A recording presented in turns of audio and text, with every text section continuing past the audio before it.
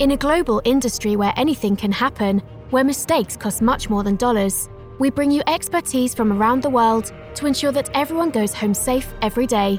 The internationally acclaimed Oil and Gas HSE podcast starts now with your host, Russell Stewart. Hey everybody, thanks for listening to another episode of Oil and Gas HSE, a production of the Oil and Gas Global Network. And thanks to the show's sponsor today, Technip FMC.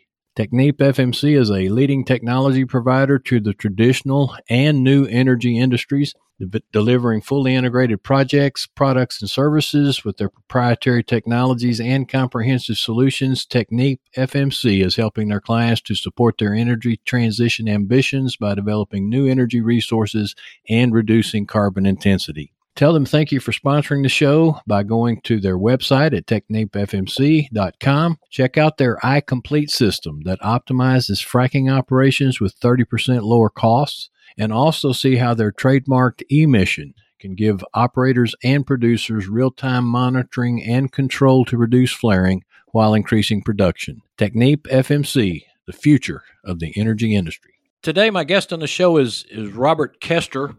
I know for people who regularly listen to podcasts, and we have a lot of people who regularly listen to this one, and I really appreciate it. You can sometimes get a little bored and put off with all the obligatory introductory things where the podcast host says to the guest how thankful he is for them coming on, and then the guest comes back and says how thankful he is for you having me, and all that kumbaya stuff. But for those of you listening, if you had any idea of the trials and travails and the time it has taken to get my guest on today, you'd really appreciate it when I say, Robert, thanks for coming on the show today. Yeah, no problems. So, Robert, first of all, you go by Robert, Bob, Bobby, what? You could call me Robbie. Robbie, okay. All right, Robbie. Robbie, you're the president of Honeywell Rebellion. Did I say that right? Is that the way to say it? Yep, that's correct. Okay, Honeywell, that's interesting. We're going to ask you about that here in just a minute. But so, Robbie, where am I talking to you from right now? Yeah, so I'm in Houston, Texas. Okay, all right. Well, then we're just almost a stone's throw from each other. So I'm in April Sound on Lake Conroe. So okay, there you go. Are you originally from Houston?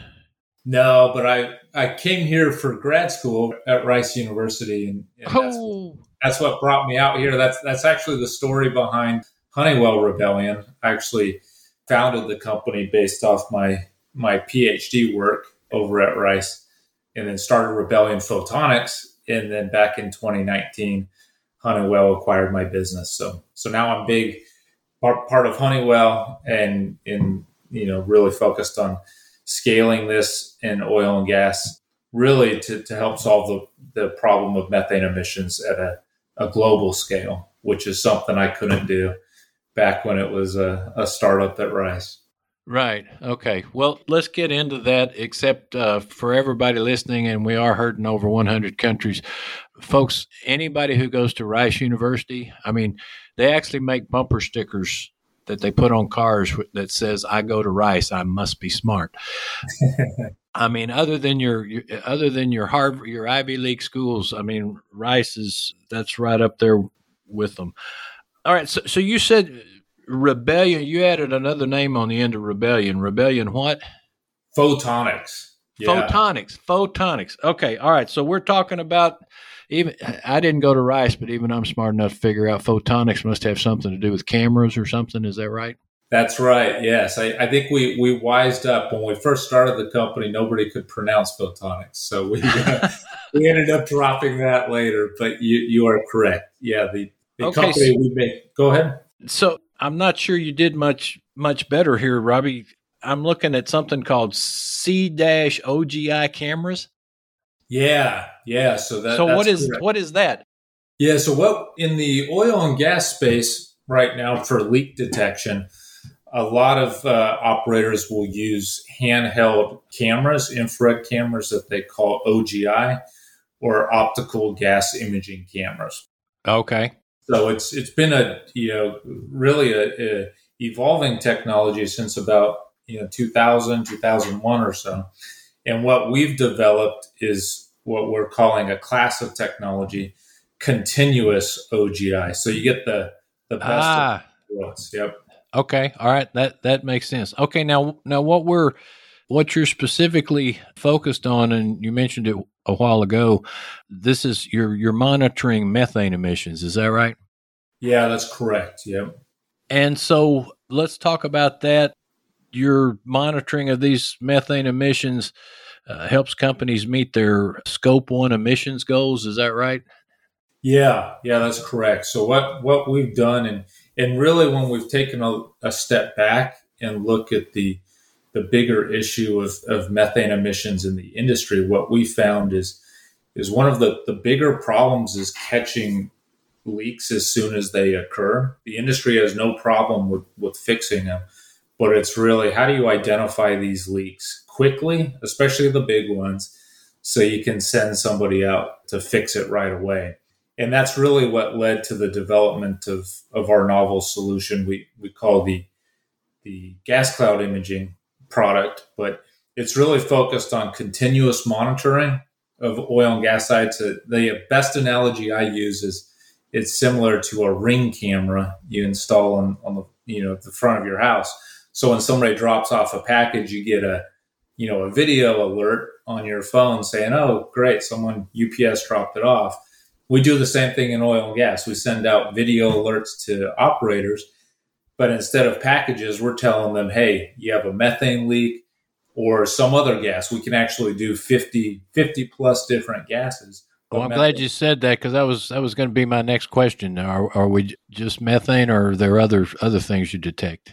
Yeah, so we do a lot of methane, but we do all VOCs and we do a lot of toxics as well. So it's really an overall gas monitoring solution. Okay, so now that's gas monitoring as opposed to, let's say, oil or produced water or something like that? Right, yeah. We're focused on the gases, the chemicals in the air right now. Okay, so what are Scope 1 emissions goals? Yeah, so every company right now, I think, especially in the oil and gas space, is realizing that greenhouse gas emissions are an important part of their ESG strategy, and that to be environmentally friendly, to really focus on best practices within the industry, they need to reduce their overall emissions. So Scope 1 emissions are your direct emission sources. So things like known sources, vented emissions from your site, but then also fugitive emissions, which would be more like leaks occurring at flanges and valves and whatnot. And so those are your overall Scope 1 emissions. And a lot of companies, especially in oil and gas, have made commitments to reach what they're calling net zero, which doesn't mean no emissions, but it means whatever emissions you have, you offset them with, things like carbon capture or whatnot, so that your overall net emission is zero. And so what we're focused on is actually reducing the amount that's emitted through really best practices of continuous monitoring of methane emissions. And I'm glad you said that, because something that this show's all about, and something that actually the entire OGGN network is all about. We are huge defenders of the oil and gas industry, and the industry attitude toward things like this is positive, and people need to know that. We're not for dirty air, dirty water, and throwing grandma off the cliff or anything like we're often accused of. In fact, as we say on this show over and over again, when you're dealing with ESG or the environment and that sort of thing, the oil and gas industry is not the problem. It's going to actually be the solution, and people need to understand that. So your continuous monitoring, how's this technology work, and what's different about it compared to other methane monitoring solutions? Yeah, so this technology, it's actually, the best way to think of it is it's a camera system that is designed to actually look for gas molecules. So it's similar to handheld, IR cameras that walk around, that you walk around looking for the leak. But the big difference here is the product itself is designed to only look for the gas molecules. So what that means for the industry is you set this up, and we have a lot of operators that actually say, hey, it's like turning the lights on at these sites. Oh my gosh, I can actually see what's happening at my site. I can maintain it better. I can make my company money because I'm catching leaks I didn't even know about. And so it's like adding another parameter for monitoring that they never knew about. So a lot of these sites, especially remote sites in West Texas, you're running these things off of checklists or flashing red lights, SCADA data, whatnot, but you don't really know what's happening until you can install a camera system like what we have. And now you get full awareness. You can start correlating, these lights going off, your SCADA alarms going off, and then you look at the screen and you can actually see emissions coming from the site. Now there's an issue going on, where in the past some of the guys will say, hey, until I had your camera, I felt like I was chasing ghosts. And I thought that was kind of a funny statement to hear from them. Yeah, but actually I like going back to your Ring technology illustration, because that's something I can get my arms wrapped around. So you've got a lot of different, using that analogy, you've got a lot of different front doors. So how many cameras do you have to have on a facility?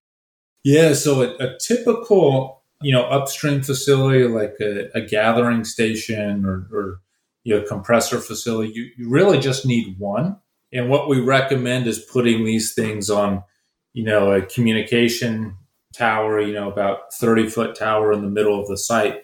And every camera comes with a motor on it. So it moves around looking at all the different pieces of equipment at your site. And we can monitor for, an entire football field size pad with just a single unit. So it's actually a very cost-effective solution as well, which, until recently with high oil prices, I mean, that's always a concern in the industry is, how do I balance the added cost of monitoring versus, the financial return? And what we've actually been able to show is that it's kind of a win-win on both sides. Not only are you improving the environment, but all the leaks that we're catching early, that's product that you can be selling. And so exactly. we've actually shown the industry that, hey, it's good business. You can make money by catching these big leaks. And so that's always exciting when you can show customers a nice ROI on their investment. And that is happening more and more in this entire area. So I'm fascinated. You said you started originally Rebellion Photonics based upon your doctorate work at Rice. So you actually developed this? You've got patents on it, or what? That's right. Yeah, this is my baby. I always tell people I've been doing gas detection before it was cool. I don't know if it's ever cool, but it's getting a lot of attention now. Okay, so that's interesting. How did you get into that, and how did you wind up at Rice writing this doctoral dissertation? Yeah. So actually, what's interesting with this technology is it was initially developed for biomedical applications for early detection of cancer. A lot of the initial funding actually came through the NIH, National Institute of Health. But what we saw in being in the Houston area is that, at the end of the day, the technology was really designed for detection of, chemical signatures. And it was also around the time of the Macondo incident in the Gulf of Mexico. And so we had oil and gas coming to us saying, hey, there's got to be a better way for leak detection. And that's when we had this camera technology. And when you see this technology working, it just makes sense. And that's when we started getting a lot of traction from the chemical and oil and gas industry that, hey, we need better ways of monitoring the thousands of, or even sometimes hundreds of thousands of connection points. We this camera technology.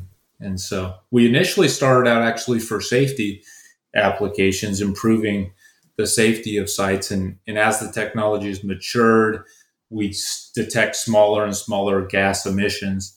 It's really been adopted more recently quite heavily in the environmental, side of oil and gas companies, where they're like, hey, not only can y'all improve the safety of our site, but can you guys also monitor for these environmental leaks? And so that's been fun. That's perfect. So how many years ago was this originally? So in 2009 is when we first got started. So you say it was originally for the medical industry, but you brought it to oil and gas. So was that your background? Yep. Okay. All right. And so 2009, obviously, and you said it was originally designed really to I guess, detect major leaks that were a factor where you could have a fire or an explosion or something like that, and then you got it down to where you're at now. So I guess you've honed it a little bit over the years, huh? Yeah. We've really focused on, a couple of things: adding more capability, reducing the costs. Like any new technology initially introduced to the market, it can be, expensive, but then over time through scale to, hardening of the product, size reduction of the product, we've been able to take this technology from really downstream big facilities all the way now towards, smaller upstream sites. And so it's really, when you think about gas monitoring and where, a lot of the continuous monitoring is at, it's been mostly downstream. And now I'm excited that, in the upstream space, a lot of the gas monitoring was guys walking around with, bottles of soap, right? Putting it on. Right, exactly. Looking for bubbles. And now it's like, hey, y'all don't have to do that anymore. Let's get more efficient. Let's automate the oil field. Big drives towards digitization of the oil field. And so we're kind of leveraging that mega trend where, as sites get connected with other types of sensors, it's super easy for operators to just throw up a camera. And now they're saving money because they're not sending two guys in a pickup truck, on a 2-hour drive to do an inspection. You're only sending people out to fix problems. Oh, that's that ought to be worth the price of admission right there. Yeah. That's quite an impact from this technology. So you're now a part of Honeywell. I guess that gives you exposure all around the world, right? Yeah. I mean, Honeywell is a fantastic brand, and Honeywell is a corporation. I mean, they've been doing gas monitoring for 50 plus years, right? And so we fit in really nicely into their portfolio where now we can go to customers with this technology to see the leaks. And what we like to say is, Honeywell knows how to feel the leaks, smell the leaks, taste the leaks, hear the leaks, and now they can see it. So you really get all senses when it comes to building out your gas monitoring solution for sites. So you mentioned like gathering units or things like that, say, in the bowels of West Texas. And for those who've never been to West Texas, it's hard to describe the barrenness and vastness of that country. So if you're going to put if you're going to put your system in, you send a crew out there. How does that work? Yeah. So it's a pretty easy install. We have, crews, a couple of guys that, go around, Delaware Basin, Midland Basin, Eagle Ford, whatnot, and they can get a camera up and going in, about a day or so. And it's, you just put it on one of the communication towers, set it up to scan. And then I'd say the part that takes the longest time is just tuning it in and baselining the entire facility. So we're really focused on, catching anomalies at the site so that, you can really run things more efficiently.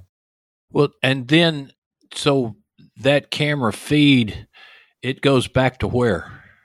Yeah. So It typically goes back to, operations, but there's a lot of different ways we can deploy this technology. It's an edge monitoring device. All of the data is, within the company's environment. And so that can be, at a centralized location. It can be within their own, virtual environment. We kind of tailor it for the operator. And then the operators can then pull up the live screens from, even their cell phone oftentimes. So they could be in the field pulling up our display and looking at the videos while they're at the site fixing an issue. And so that's really the power of the technology. Yeah, that is really fascinating. A couple of more things, and I have this reputation of asking questions that I don't know the answer to, which you're not supposed to do. Podcast host should be like a lawyer. He should only ask questions he already knows, what the guest is going to say. But for those of us who don't have, PhDs from Rice, can you, and I go back to your ring door illustration, because that I can grasp, and I understand how a camera sees a package. How does a camera see methane? Yeah, so the technology works in the infrared. So, it's a wavelength that we can't see with our eye, right? But what ends up happening is in this infrared space, the molecules themselves, the methane molecules, will actually absorb infrared light or heat that's coming from the site. And how it absorbs it is it's similar to a barcode, right? So there's different wavelengths that it absorbs it. And then our cameras are essentially like a barcode reader. And so we're able to see these invisible gas clouds. We're able to see their fingerprints. And then what we do is we will create a false color map on a screen. So we'll show you on a normal visible camera where that cloud is, and it's all a false colored image in real time. So you can see the plume kind of moving across the site that normally for your eye would be completely invisible. And so it's really, really remarkable technology. The hyperspectral technology was what we did is took some of the technology that, I think NASA's been using for determining how galaxies are made, that they're chemical, and we turned it into a real-time, video camera for the oil and gas space. I love it. That is absolutely great. One final thing, Robbie, and you mentioned that actually you kind of borrowed the technology from the medical industry. There's got to be a lot of opportunities for this particular solution outside of the energy industry, right? Oh, yeah. Yeah, absolutely. Any industry that deals with chemicals, which, I almost can't think of one, right? Going from semiconductors, petrochemical, biomedical, anything with chemicals involved in it, there is a need for gas monitoring. And that's really where these cameras are uniquely situated. And by the way, for those who don't know, if it weren't for the petrochemical industry, you wouldn't have things like semiconductors, but that's fodder for another show. So, yeah. Robbie, thank you again for joining me and this worldwide audience. We'll include, I guess, your LinkedIn contact information and website in the show notes, so anyone listening can contact you directly for even more details. And as always, folks, you can find in the show notes my LinkedIn contact info where you can message me. Always interested in hearing your comments about the show, things you're enjoying, and maybe even suggestions about content you'd like to hear. You can also contact me for information on our OGGN Speakers Bureau if you're looking for a speaker at your conference or meeting. Please tune in again next week for another episode of the OGGN HSE podcast, a production of the Oil and Gas Global Network. Please leave us a review on iTunes, Spotify, or whatever podcast platform you listen to. Post us and like us on LinkedIn and tell all your friends about us, and we'll see you next week. Hey, thank you. Tune in next week for another engaging episode of the Oil and Gas HSE podcast, a production of the Oil and Gas Global Network. Learn more at oggn.com.